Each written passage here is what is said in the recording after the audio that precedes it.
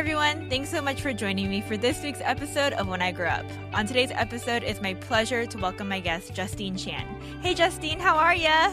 Hi, Blair. How are you? I'm great. It's literally been like 15 years or something. I don't even know how long. Yeah, something like that. And then I was thinking about how we know each other. I guess your cousin. Yeah, my cousin. And I feel like we had friends in the same friend circle. And yeah, I feel like we just ran into each other every now and then. Sure. Yeah. So Justine and I grew up in Marietta, Georgia, but now she is in California. I'm sure she's killing it out there. But I'm excited to hear about what you do, Justine, because right before this started recording, I was like, oh, actually, I don't know what you do. But she's in the fashion industry, which I know. And I'm excited because I think you're I've had a footwear designer on, but I think it's a kind of a different type of industry altogether in that situation. So I'm excited to hear your side of the story and what it is that you do. So without me talking anymore, Justine, yes, what is it that you do? Okay, so my title is Director of Merchandising, but in short, I'm a merchandiser at a corporate company. What company? So I'm at Legends. They're a men's activewear brand, and we're kind of new, so we're still a little young and growing as we speak. So definitely a smaller sized business, but yeah, it's been really exciting. So it's menswear, you said? Mm-hmm. Yeah. Oh, interesting. Yeah. Okay, so a merchandiser. I mean, I can imagine what that is, but I think you should kind of tell me. So, and pretend I know nothing. Pretend I know zero things. Yeah. So basically a merchandiser could be quite a few different things, but generally speaking, a merchandiser is someone within an organization who essentially helps build out what the assortment looks like for the business. So obviously you're building an assortment at the price point for your target consumer. It's on brand for that business, and is also obviously going to drive dollars, right? Because it's a business and we all want to make money. But yeah, so basically I'm in charge of all of that and managing that with a lot of different teams. I get to work with designers, production, product development, CRM, marketing, creative marketing, brand marketing teams. And I could go on. There's so many more roles that I kind of have touch points with, but that's sort of kind of why I really like merchandising, because I feel like, I like working with a lot of different types of people, a lot of different types of businesses too. So like I'm creative, but I also like numbers. So I get to work with all those people, which is really nice. And that's actually what makes it the most enjoyable for me. Oh man. Okay. So you do have to know the fashion side, I'm assuming. And so, but you said you do like the numbers part of it. Mm-hmm. So as a merchandiser, is that kind of a big deal too? Like if you don't like the numbers, are you going to have a hard time? Yeah, I think, I would say one of the assumptions people have about merchandisers or buyers, you hear a lot of people as a buyer. So I was a buyer at one point and then I changed into merchandising. They're very similar, but I think the misconception that people have is that it's, just all glitz and glam. It's like devil wears Prada and like just all this fabulous fashion and apparel and accessories. But I think what people don't realize, even fashion merchandising majors, is there's a lot of data that goes behind being a good merchandiser. So, while I do work really cross-functionally with a lot of creative teams like design and marketing, I actually do work with finance and planning as well. And planners are essentially like they're taking the budget from the finance team and then they're sort of like working with me to look at, okay, well, what sold really well? What trends are we seeing out there from a data standpoint? And how can I align that with trends that I'm seeing out there from like a fashion aesthetic standpoint? And what makes the most sense for our business? So I help to sort of collect all of that data and that analysis, and some of it's just gut feeling too. I would say that's probably like the hardest part to like really like nail on the head, is like you have to go with your gut on a lot of these things. But I take all of that information and that data, and then that's what helps to then drive what that assortment might look like for the company. Oh, so interesting. Okay, Yeah. but Like I spent a lot of time in Excel.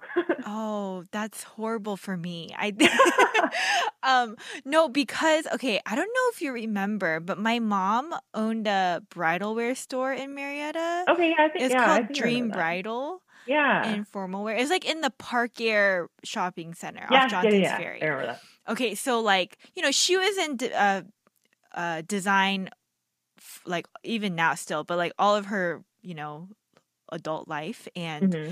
um I think for me, like I felt this need to follow in her footsteps because it's just like what I watched growing up, and like I worked at the store and all this stuff.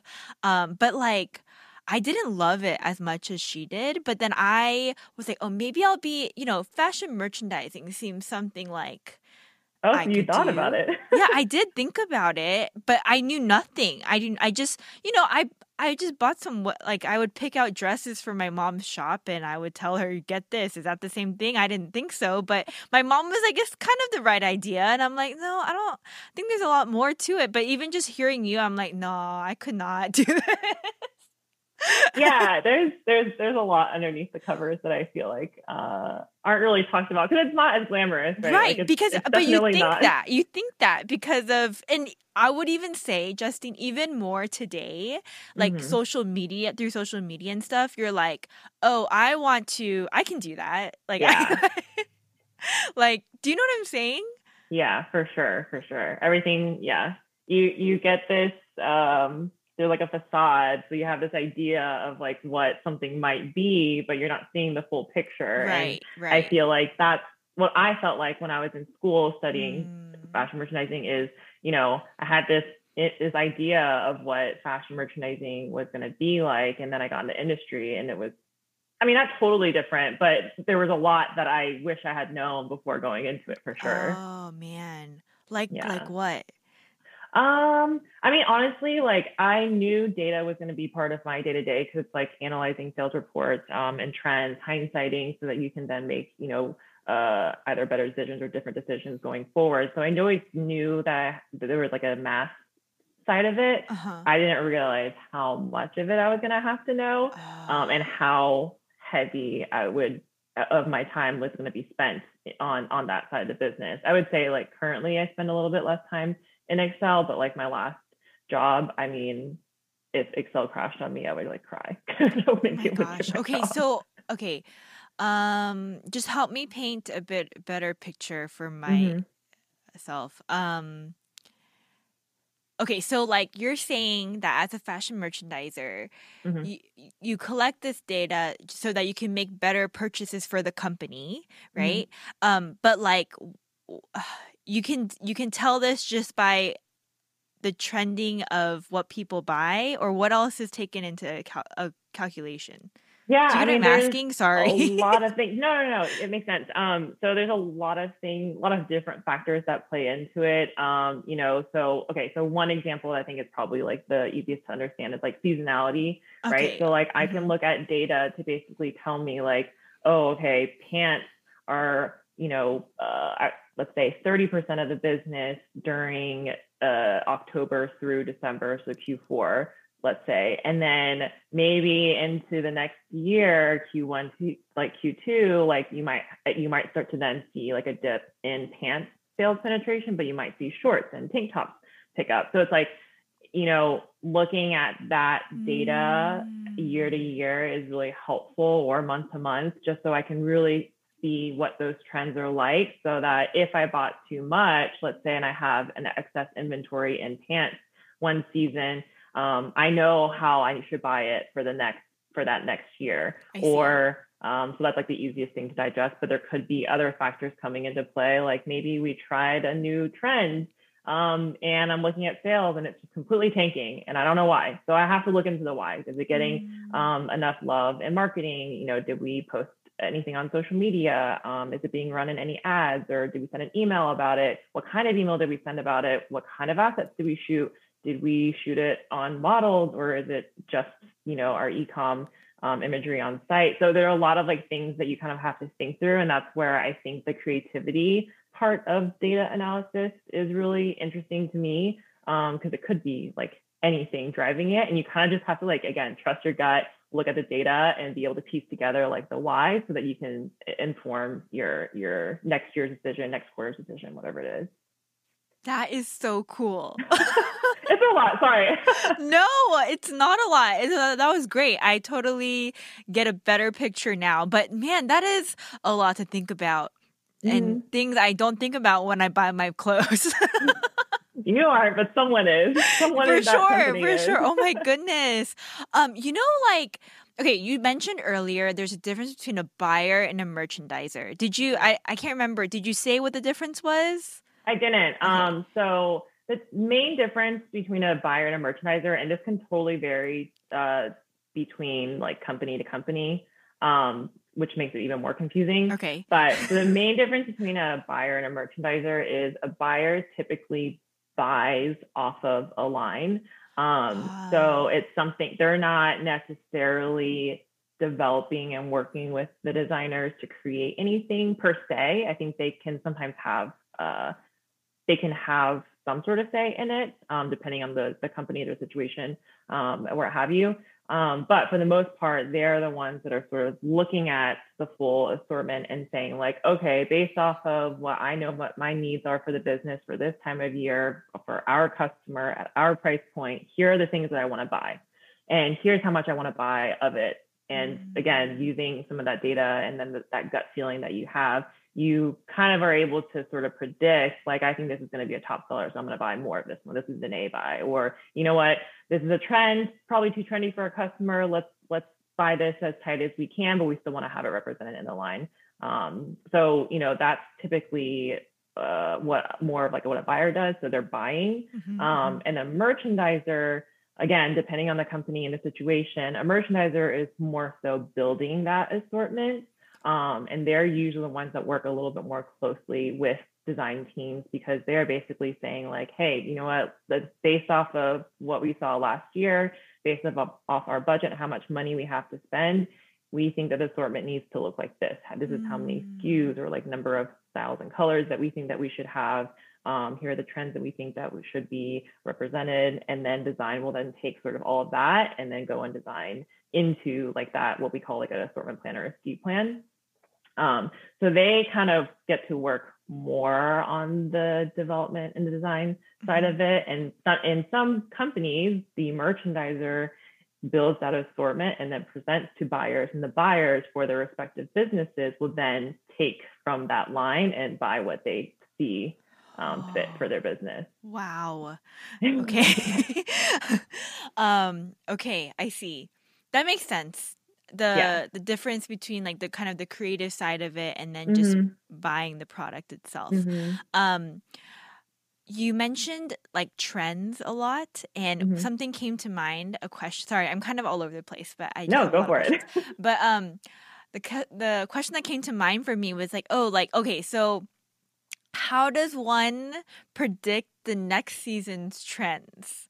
Like as far as like style goes, like for example, like my husband and I were at the Avalon in Alpharetta just the other day, and I was looking at the windows, and they're all kind of similar, it is every season. Like, oh, okay, I see. Like we're kind of in this like peasant dress kind of feel, like bohemian kind of. We're back to that, right? Which is like, and so which is it always, my mom always taught me, things come full circle. Don't throw things away. Right? She's not wrong. She is not wrong. But like, how does one like? Is it like Fashion Week that predicts that, or what happens? Yeah, so there's a lot that you can look at. I think depending on like your business, the company that you're at, you may look at different things to sort of help forecast and like read those trends. But so like Fashion Week is obviously one of those things. Those are definitely the furthest out trends. So those are like, that's like definitely a lot more avant-garde. It's more high end. But there are ways that you can take those ideas and trends and apply them in and make it sort of for your everyday customer and like more for your business. So you can certainly look at Fashion Weeks. If your business is maybe a little bit slower, that might be a little too like trendy or too fast for them, too soon for them to pick up on.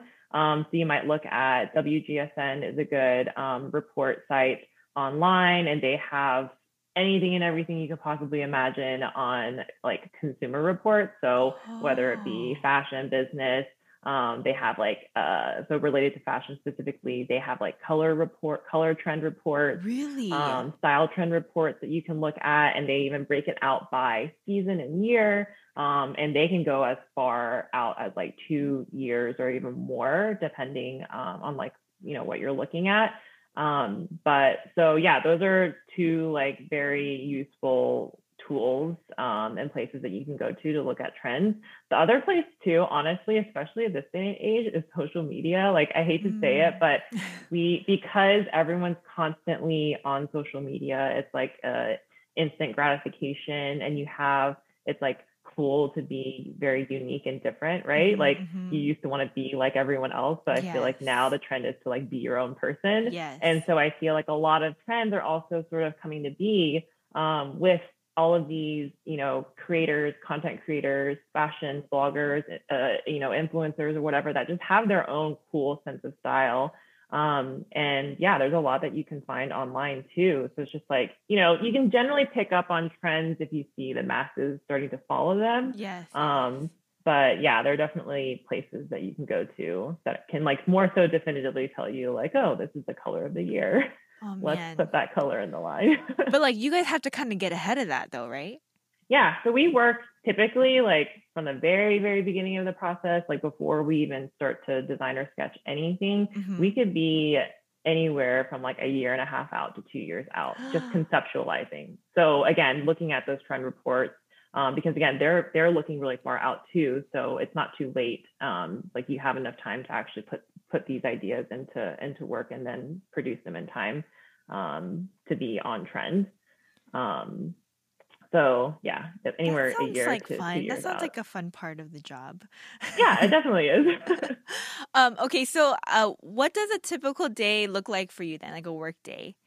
Oh gosh, that's loaded. Uh There is no typical like work day. I would say, I don't know, I'm sure a lot of people say that, but there really isn't. Mm. I feel like it really changes. I would say even in my current role, it's probably even less like standard. Mhm. But typically as a merchandiser, I would say your week would look like your Monday or your Tuesday is really heads down focused on reporting. So you're either pulling reporting, analyzing the data, and like sort of gathering all of that information for either a selling report, a selling meeting, so that you can sort of recap and share what you're seeing in the data, Mhm. just outwardly to like your design team, marketing, whoever. Again, that depends on the company who ends up participating in those meetings. But it's really just to stay on top of like, okay, what's selling, what's not selling? Is there anything we need to do to help drive sales? So on and so forth. So I would say in most companies, that's like your Monday or your Tuesday is usually very report heavy. And then sort of throughout the week is when you have a lot more of like your meetings. So I feel like a lot of my meetings currently are like sitting in fits. So when we get a proto sample in, maybe it's the first time we're seeing this in person. So all I saw was a little CAD, so a little illustration of what this looks like. And I would say when I was younger, I had a really hard time. Like this looks like it's a sweater for cartoons. Like I don't know how to visualize this into like an actual garment. Uh-huh, uh-huh. But now being in the industry for quite some time, like and I can now see that Oh, interesting. from the Okay. little cartoon image, the CAD. But yeah, so I'll sit on fits, and there'll be comments like, oh, this zipper isn't working, or the construction of this isn't working. The design teams will sort of have their conversations, and I'm really just there to make sure that like I'm staying on top of like what changes are being made. Does that impact the cost? Because I need to make sure we're hitting margins. If we're not hitting the margins, then I need to speak up and sort of say like, okay, well, what other options are there? So some days are like that where I can sit on more fun meetings. Other days are just business hindsighting, or I don't know, high level strategy meetings where we're really just like talking through, what's coming down the pipeline, anything we need to change in the process. Because I actually manage and own our calendar for the product side. Mhm. So sometimes it's as high level as that, and then other times just touch bases to make sure that like we're all just communicating with each other and Yeah. aware of like any changes that are happening So yeah, a lot of meetings, and then it's a lot of just like being heads down and like focusing on like the day-to-day tasks that just need to happen. So I really like how you're articulating your job because I think you're right. Like at the, when we first started talking, you're kind of mentioning how, yeah, I think people really glamorize the industry. I'm like, Hmm. man, this is hard work. Like what you're doing. Like just so that Every, people can look good. Like um, but Justin, can you take me back to like our high school days? Like yeah. did you always want to do this or what? Yeah, what was your thought No. process? So I had no idea this was a thing. So you probably knew before I did that fresh fashion merchandising was a thing. The only reason why I even knew it existed was because my cousin Christine, because she majored in fashion merchandising at UGA. So that was like the only reason why I even knew about this industry, or not this part of the industry, I guess. And but when I was in high school, I didn't really think that that's what I wanted to do. I kind of always assumed, kind of like you actually, like my family, they run and own restaurants, and I just kind of assumed that I would take them over Mm, someday and like work with them or whatever. So in high school, I always knew I'm gonna apply to business school. I don't know where, but like I'm gonna go to business school. So that was literally the plan up until I had to actually apply for schools, because I had to really think about like, okay, well, what schools have good business schools? mhm, mhm. And I'll never forget this, because I always thought that that's what my parents wanted too. They never really seemed to like, not that they didn't care, but they never seemed to object Uh-huh, until uh-huh. I applied for colleges. And I can't remember if it was my mom or my dad, but they basically sat me down. They're like, "Well, what do you want to do?" And I was like, "Oh, I want to go to business." And they're like, "Is that what you really want to do?" And I was like, "Well, I just kind of figure I would take, help work in the restaurant business, after graduating." Um, but then, they like really made me think about like, okay, well, what does that mean? That means 7 days a week of work. Like there's Mm, no day off of restaurants, right? It also means not a 9 to 5 job. So you are going to have to get up, go to work early, work the lunch shift, work the dinner shift, work closing shift, and then and only then are you actually done. So they made me think about my childhood growing up, because my parents actually weren't around a lot growing oh up. man, this is so interesting. So yeah, like you don't. I mean, I knew that it would be really challenging. I think, especially Mm, like with a family, but I never really thought about it until he said that, and I was like, that really put it into perspective. I was like, okay, you know what? Like the one thing I wished I could change about my childhood was actually having my parents around more, because like mm, I just didn't have the same like upbringing that a lot of my friends had growing up. mhm, They got to mhm. go to parties, their parents knew their friends' parents, and like I didn't have that because my parents were always working. Right, right. Um, and so, it really made me think about it. And I was like, okay, you know what? That's a good point. Like, no, I don't know if I want that for the rest of my life. So they just asked me, they're like, well, what else do you want to do? Or like, what do you like? And I really like fashion at Mm, that time of my life. And I knew Christine was a fashion merchandising major at UGA. So I kind of talked to her about it. And I was like, you know what? It's business fashion. At least that's what I think it is. So, all else fails, I can always apply the same knowledge, but to a different business. But I know I like clothes and I know I like business. So let's just do that. oh That's how I yeah. picked. Yeah. Oh man. So you went ended up going to UGA, right? Yep, I went to UGA. And so when you're there, are there like when you're studying the major, do you Mm-hmm. feel like it prepared you for work Um, life? yes and no. I would say mostly no, which sounds terrible. Like all my professors No, were but I really great. mean, I think most of us are in the same camp, to be honest. Yeah. Yeah. So, Yeah. I think it prepared me enough to the point where I was like, oh, okay, like I really like the things that I'm like studying, mhm. or like I'm really interested in it. So yay, that worked out. But I think what it didn't help with was just understanding and grasping the concept of like what it really meant to be a merchandiser, Uh-huh. all the different types of merchandising that I could go into, like what that actually looks like. Our the major itself at UGA, at least when I was there, was fairly small. It was actually bigger than when Christine was there. Mhm. And it's even bigger now from what I Mhm. hear. So I just think for it being a small major, like you learn all the things that you need to know. But I think internships were the more helpful piece of school, and just getting to talk with people who were alumni that were already in the industry, whether it was fashion or not, but just like people who were already working and being able to talk with them. That was what I think that was the most impactful and the most helpful part of school. Yeah. Actually. I mean, I think, yeah, like I mentioned before, you're not alone in this camp, because I think even, my husband talks all the time, like if I had just like remembered, like, because you just take the test. Like you just take the test, you pass, get an A, and it's like exactly. you're done. But does he feel like school helped? I mean, it did, like you said, right? But I think a lot of the people I've interviewed too is like mentorship, internship, and like just networking, right? Has really like you mentioned, impacted the future in their jobs and their careers. But, I feel like, my conception of what fashion industry is, like, I feel like it would be competitive and a little bit cutthroat. I could be wrong, but no, you're right.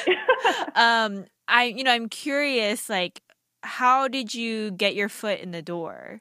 Because, I mean, okay, I did some stalking too. Like, I saw, like, that you worked at Fabletics at one time too. Yes. And I'm like, these are not small name businesses, And so I'm curious. They were when I started, though. I guess. Okay, I do. Fabletics is a fairly new in comparison to other athletic wear. But because I remember that Fabletics, I got like a free outfit or something, and it was just to kind of promote the business, and I ended up liking it a lot. But anyways, so how did you get your foot in the door?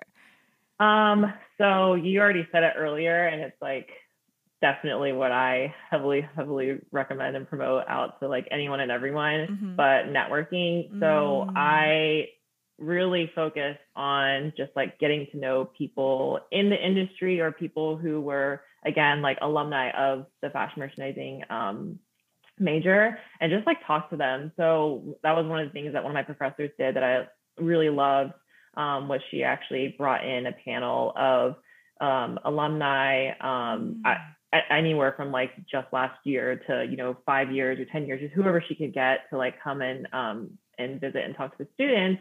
But hearing each of them talk about their transition into the workforce and the industries that they're in, I thought was just very motivating and inspiring to hear firsthand from them, because other than any jobs I would have worked or my own personal internship experiences, like I really didn't know what else there was out there and what it might look like, and also just what the opportunities were if I decided not to go into fashion. So it was really nice to see that a lot, I would say half of the panel were actually in the retail industry, and the other half went into, it might be retail, but it was the marketing side, or they just completely went a different route. And so I really loved that a lot, because I got to hear firsthand their experiences. But it was from those experiences when I, got their contacts, I would reach out to them. My first internship at Victoria's Secret was actually through one of the girls on the panel, because she worked at Victoria's Secret, and that was like dream internship for me. So I reached out to her after that panel, and we connected. They didn't even have anything available, like an internship position open, but she still, took my information, brought it to HR. They ended up making a space for me on their team. Wow. And it was just through that connection. So that's how I got that internship. My first job out of college was through another person who spoke at a panel. And then, so again, networking. And then my first job was through another person that I knew. Every job that I've gotten to date has been through networking. And so I cannot emphasize enough how important networking is. Even if you don't like I feel like networking, people are like, oh, I gotta go to networking events or like meet people in industry or whatever. And I'm like, no, actually, I think the most powerful networking that you can do is actually with the relationships that you've already built, that you already have. Because they were also connections that I made through like my parents because they know random people. I don't, from the restaurant or who knows, or they have a friend of a friend. I've also met people through friends. So you just like never know who you're going to come across that might know someone at the Yeah. company you want to work at or in the industry who can at least help give you some guidance. And I feel like those relationships that you already have are way more powerful because that's like a reference right there. So yeah, networking is like my number one tip and definitely how I got every single one of my jobs. Oh man, so like I know that to be true, right? And like hearing your story, I'm like, yes, networking is so important. But Yeah. do you have any advice for those that right now are listening is like kind of cringing and is like, oh man, I really am so introverted and like like any pointers? I don't know, like just put yourself out there. I don't know. Hard. So I'm an introvert myself, but I lean like I'm like right in the middle, but I'm definitely introverted, but I lean like a little bit more on the extroverted side for an introvert at least. So I totally get it. And yes, it's very cringy to hear. But that's why I put it in the sense of like, don't feel like you have to go out of your way to like attend these like grandiose events or, go to some, I don't know, like you never have to go into anything with the intent of like trying to get a connection. I think it's always just like, think about who's already in your circle and, make those connections genuinely because these are people that you already like or hang out with or talk to already. So I think it should be a lot easier, I think, especially as an introvert to be able to then have some of those conversations. It could stem from a simple hang out with your friend and you're just like talking about what your major is or like what school you're thinking about going to. You might mention, oh, I'm actually thinking about fashion merchandising. Oh, so-and-so's mom works for this company, and I just feel like little things like that can go a really long way. And like, you don't have to act on it. You could literally just make a mental note and be like, oh, I'm going to remember that for just some time later. Like, let's say if I am looking at internships and they happen to have one open. So, I think it is scary to think about when you hear the word like networking and it's just like, so scary and socially draining. But I think you can think of it from a different perspective too. Be like, okay, just like think about the people you already know, right? That takes the social anxiety out of it, I would think, and I would hope. And you can just work with what you already have. Yeah, no, I think that's really great advice, and I'm glad I asked it because even me, I'm like, man, it's like a big ask for some of the young people that I know. It's like, yeah, you got to put yourself out there, da, da, da. But then the way you kind of laid it out, I think makes a lot of sense. And I liked what you said too about like being genuine and like the relationship building, like not always like thinking you have to go after something, right? Yeah. But like be like, hey, yeah, like really build a relationship that has some value and yeah, later if it happens, like you have nothing to lose, really. Exactly. Yeah. And it's more it's like easier, I feel like, to digest like the idea of asking your friend, hey, your mom works at this company, like does she mind talking to me for 30 minutes or whatever? Yes. That's like so much easier than being like, all right, I need to go on LinkedIn and I need to find whatever. Cause like, no, I have never done that myself because that sounds terrifying to me. But some people do. And, I think just depending on your personality, whatever you're really comfortable with, just network in whatever way makes the most sense to you. But like definitely network and just, really value and establish those like relationships that you have, because I don't believe that you have to necessarily work that hard to find a connection. Yeah. Yeah, that's good. So Justine, going back to kind of like your job, so how many places have you worked as a merchandiser? Okay, so this is my fourth job as a merchandiser. Okay. I don't know if you feel uncomfortable answering this. Just say pass. But like, is there a reason that you've been at different companies?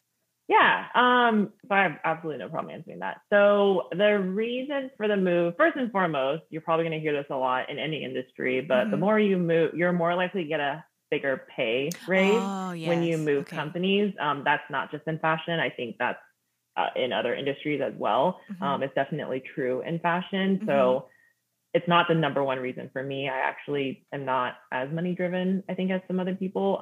But for people who are, it's true. You tend to you have the ability to get a bigger pay raise when you move around companies. But for me, it was just more about the building my background in the industry, because when I first started in the buying merchandising world, it was in Atlanta. It was at OshKosh B'gosh, Oh, which my is, yeah, favorite. as everyone grew up wearing the overalls. It was like very familiar to me. So I thought like, oh, this is like full circle. I used to wear these all the time and now here Yeah.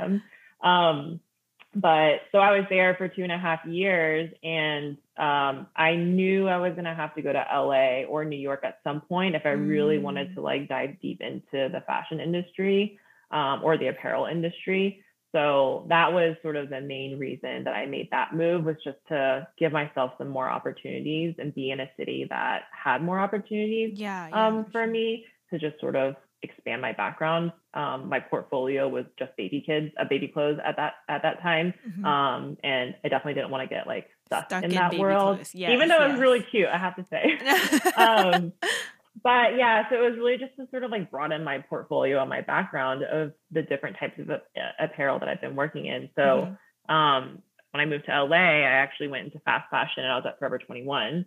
And so that was like a whole new world for me. I was doing international merchandising in jewelry, which is ironic because I never wear jewelry. This is like as much as I wear Uh-huh, now. uh-huh, uh-huh. But so my job was to merchandise and basically decide what to buy and how much to buy for over 35 countries in the world. Oh my Um, gosh. yeah. But So that so was a cool whole when you new. say it. You make it sound so It's cool until you until you do it. It's a lot, but very interesting. I learned a lot there. It was like a totally different side of the business I'd never seen before. Oh man. But jewelry again wasn't like my passion. Like out of all the categories I could have done, like it still wasn't like that the one thing that I just felt really passionate about. Which was why it led me to another shift, and that's when I landed at Fabletics. So activewear, active athleisure, whatever you want to call Uh-huh, it. uh-huh. That's been sort of my focus these past like 7, 8 years. Oh wow. Yeah. Oh, you did a long stint there. Yeah, I was at Fabletics for 6.5 years. Oh So, man. and So I then worked I'm sure all that world is categories. completely different than just like, It mainstream is, fashion because too. it introduced me to the subscription model, which is totally different from just Right, having a right. website, because Yeah, like you have yeah. to think about the membership. So I learned a lot there because I had to think about the business in a totally different perspective.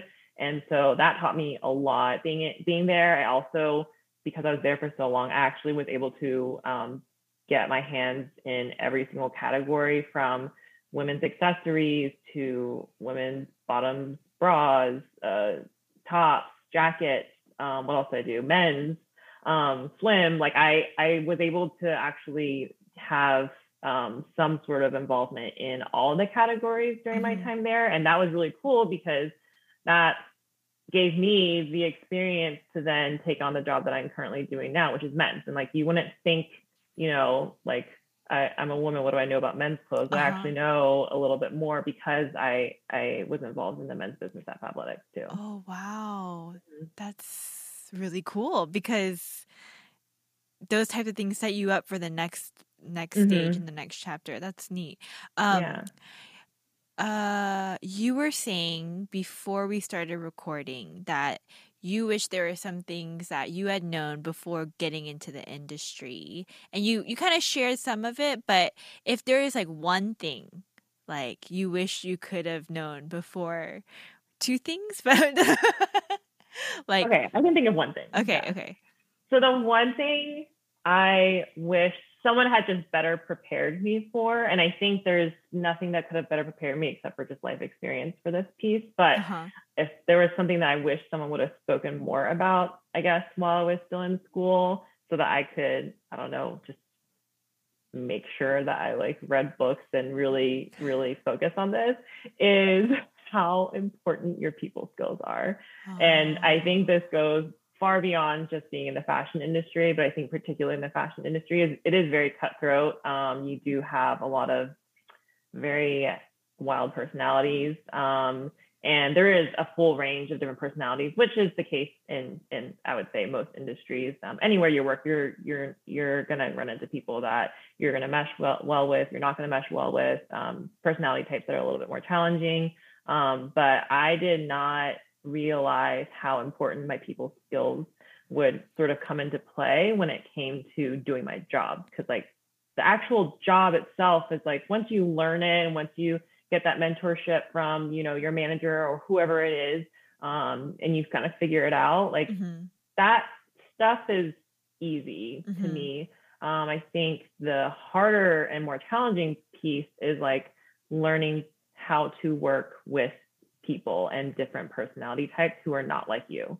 And yeah, it's like there's like this total psychology behind it, and I love that stuff. Like I actually, by nature, my personality is the type that wants to work with people. So I like to understand people. I'm very intuitive and like empathetic. Like I've just always been able to understand people and can read people pretty easily. But even still, like there's just this next level and this layer of like people skills that I feel like it's hard to teach, but definitely needs to be talked more about, just because I don't know, like school did not prepare me for Oh man, the so different like I'm actually personalities. kind of surprised because you know what I remember of our interactions growing up, like you're definitely a people person and Yeah. yeah, like social and like everything you just said, you know, intuitive, empathetic, you have those soft skills already, I feel like. But for you to say that you wish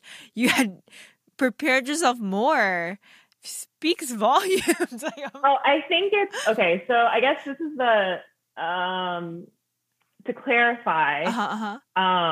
I even though I have the people skills, I'm always learning and developing them, of course, as I grow. But even though I'm pretty confident in my people skills, I feel like what is challenging is approaching those people or those conversations in a way that is not just professional, but also genuine and impactful. Like, I think that's the piece that is often like people struggle with, is balancing like, when do I actually say something? When do I not?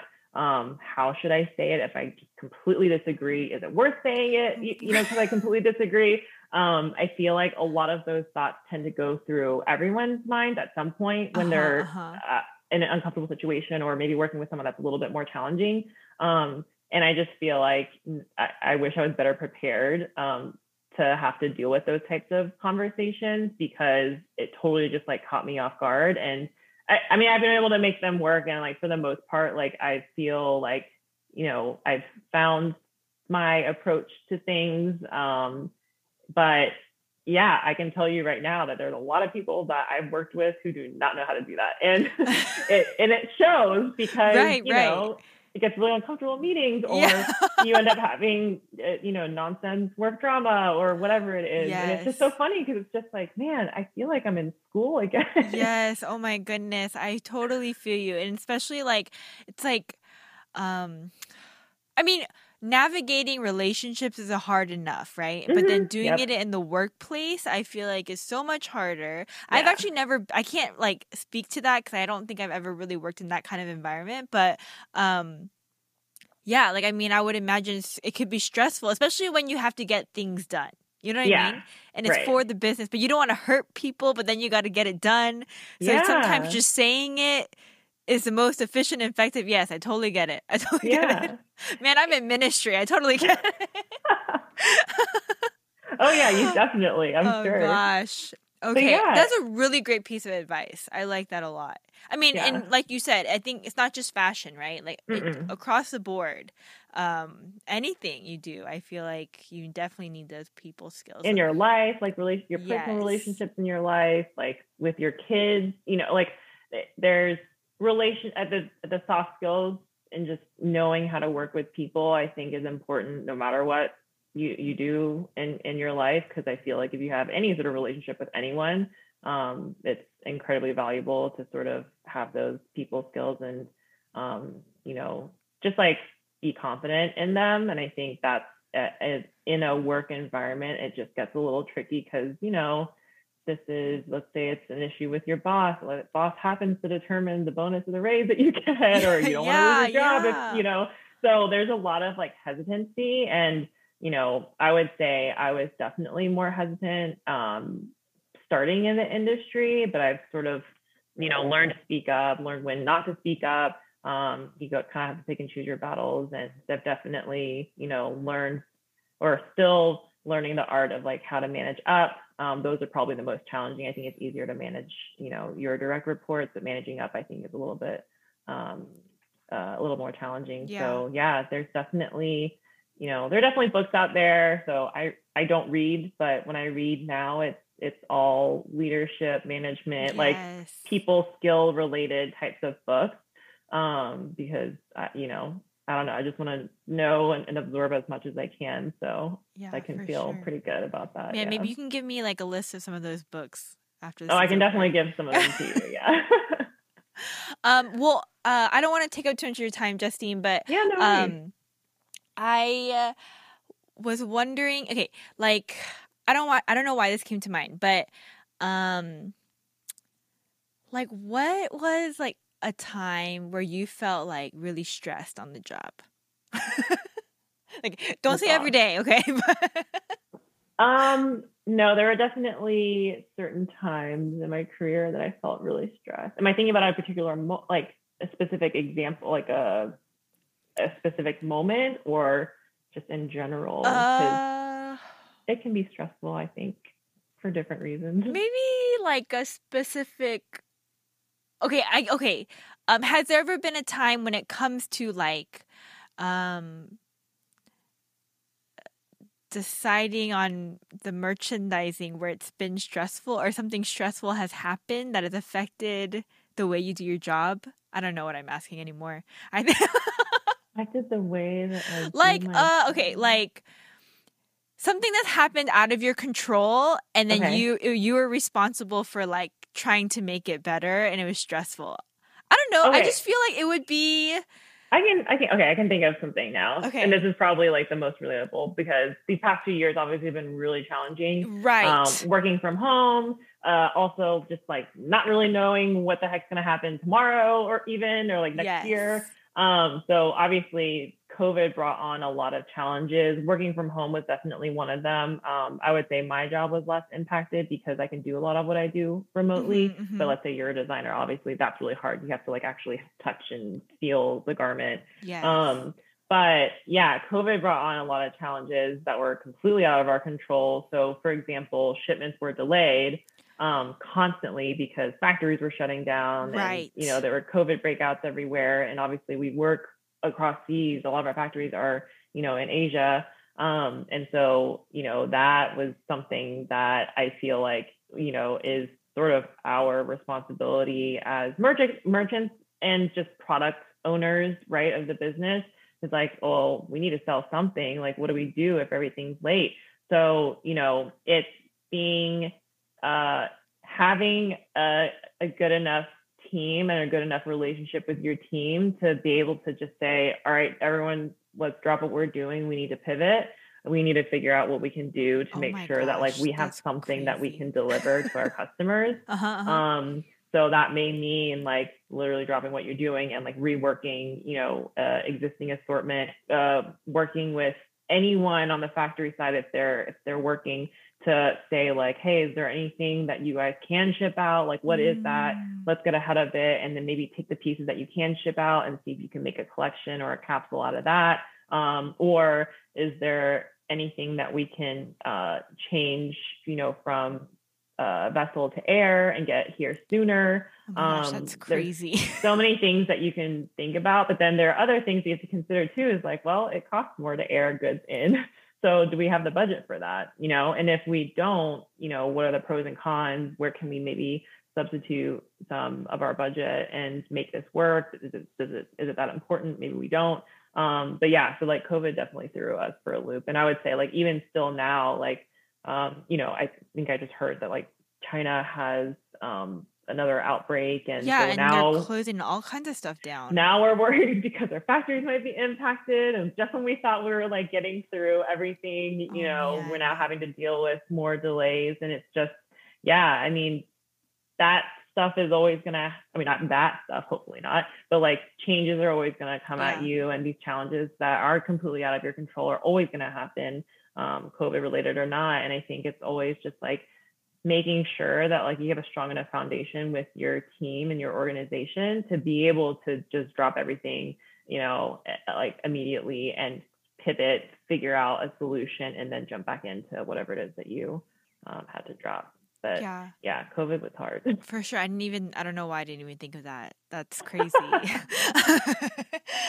I mean, so many places were affected, but I can't Mm-hmm. imagine having to like take what you have and just making it work in order for your business to survive, right? Mm-hmm. Yeah. So, So I think it's like you have to learn how to not panic, even though it's mm. very panicky. Like in the moment, you're like, oh my gosh, what do we do? It always instantly feels like, oh, what, like there's no solution. Like, what do we do without products? But, I think if you learn how to sort of balance those emotions and just like, just calm yourself down for a second, you can think of a lot of solutions. Like problem solving, I would say, is like another really great skill to sort of like refine Mm-hmm, and mm-hmm. develop in your career. Again, not even just within fashion, it's just think anywhere, because like, things are always going to happen, and how you react to in those situations is really important. I think the more frantic you are, the more, nervous or anxiety that you have at that moment, I think you're just not thinking with a clear head. So just learning how to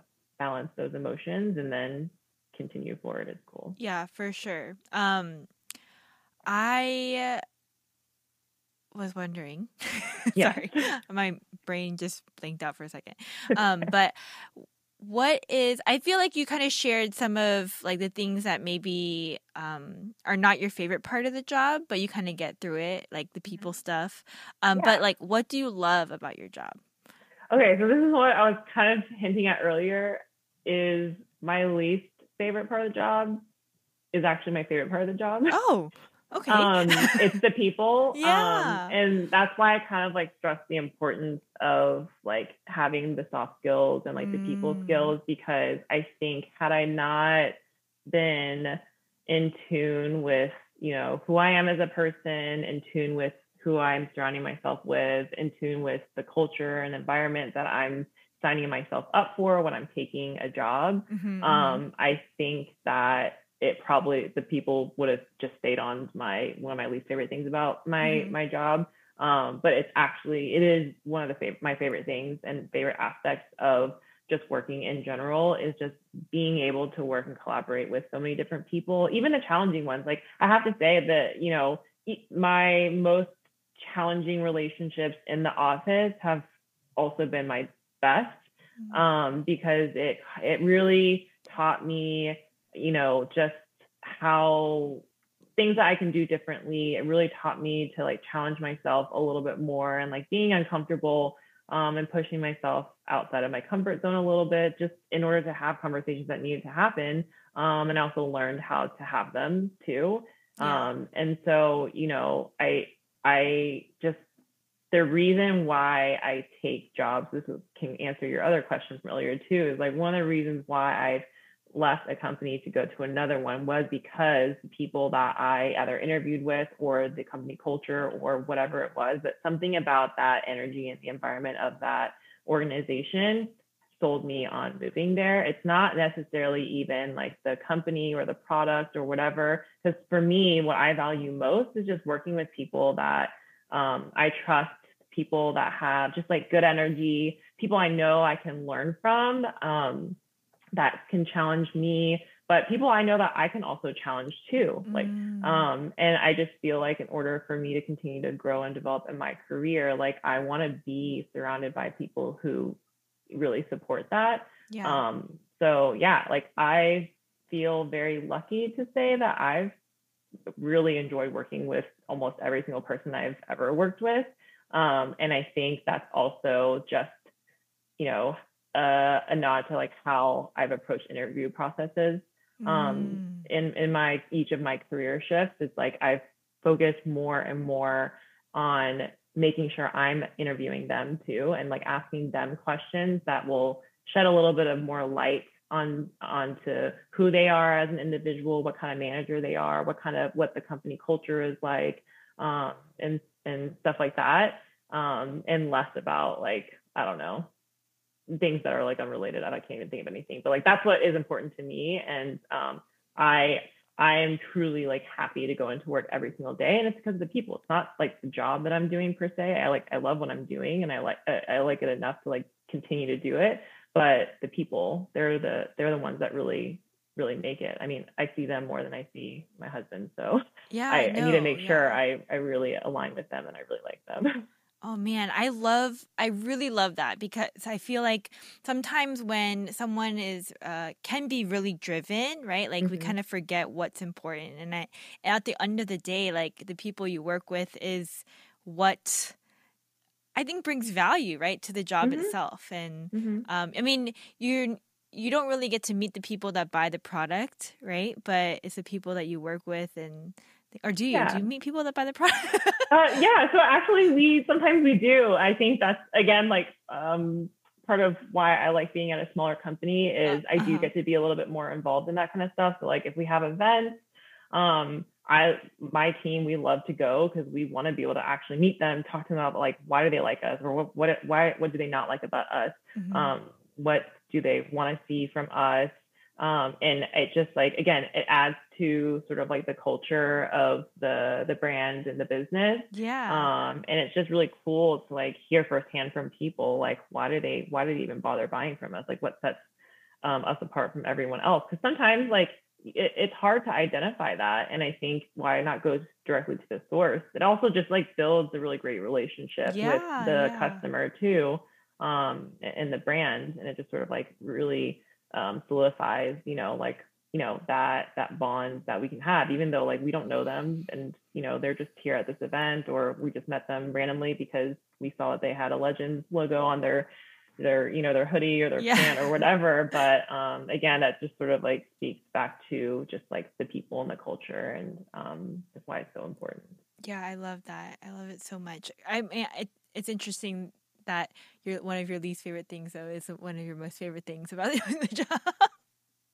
I Uh, guess like I just always found like interacting with people like really interesting. So it kind of makes sense in my head that it's like my least favorite and my most favorite yeah, thing. yeah. I would say okay, maybe it's my least favorite thing. It's just the most challenging part of my Challenging. job. Yes, Yeah, yes. yeah. Okay, well, again, I feel like I could talk to you the whole night.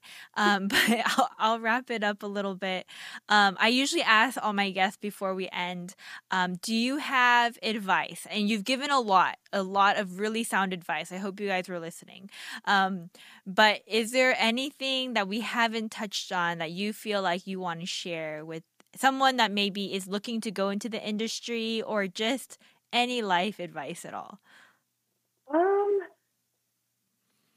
aside from the things I've already mentioned, I know it sounds really scary, but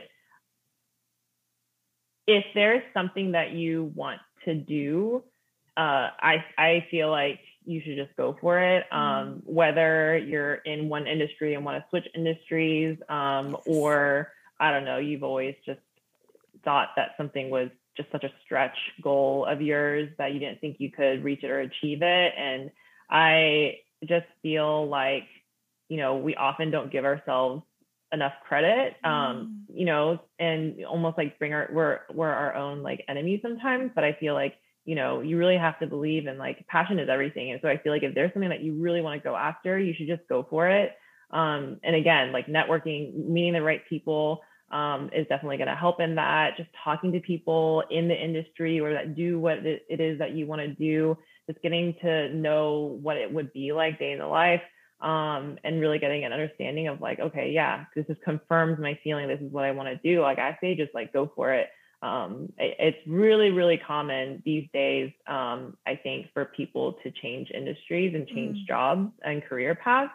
I've certainly like thought about it for myself too. Like, oh, like what if fashion isn't everything for me forever? Like, what would that next thing be? And it's scary to think about like making that big of a jump, especially since I've been in the industry for so long. But at the same time too, like think about what you do know. Like at the root of it, my job right now is business fashion. Like I have to understand business, but I know fashion too. And that's what makes me good at what I'm doing. So I can be a businesswoman. Like I have the tools. I maybe need to study a little bit more. But you know, just having that confidence and like really looking within all the skill sets that you have, or like totally random, like I have soft people skills, right? Like I know I have those people skills. I may want to go into HR one day, like, you know, joining like a people team at a corporate environment. And why wouldn't I? Like, just because I don't have the experience doesn't mean that I can't. Sure, it might look a little different from everyone else's career path, but you know, I think that I also have the skills that I can speak to, and I can give examples in my current like work that can showcase that too. So, you know, there's just different ways that you can think about it. And I think that if there is something that you're just super passionate about, like go for it. You make it happen and think about everything that you already have learned and have within yourself, and, you know, apply it. So I think I needed to hear that advice just now. Were you asking for that, or were you asking for you? Is she talking to me? Probably, yeah. I'm like, yes, just go for it. Yeah, that's really good. Thanks so much, Justine. I think of course. A lot of us needed to hear that for sure. And again, I'm like, okay, don't be afraid. Just do it. Just do it. I mean, what do you have to lose? Like if you want to leave because you're unhappy, then you have nothing but your unhappiness to lose. I mean, what's the... So good. That is so good. Like, what's the word? Like, I don't know. I really don't see a downside. At least you went and tried, you know? Yeah.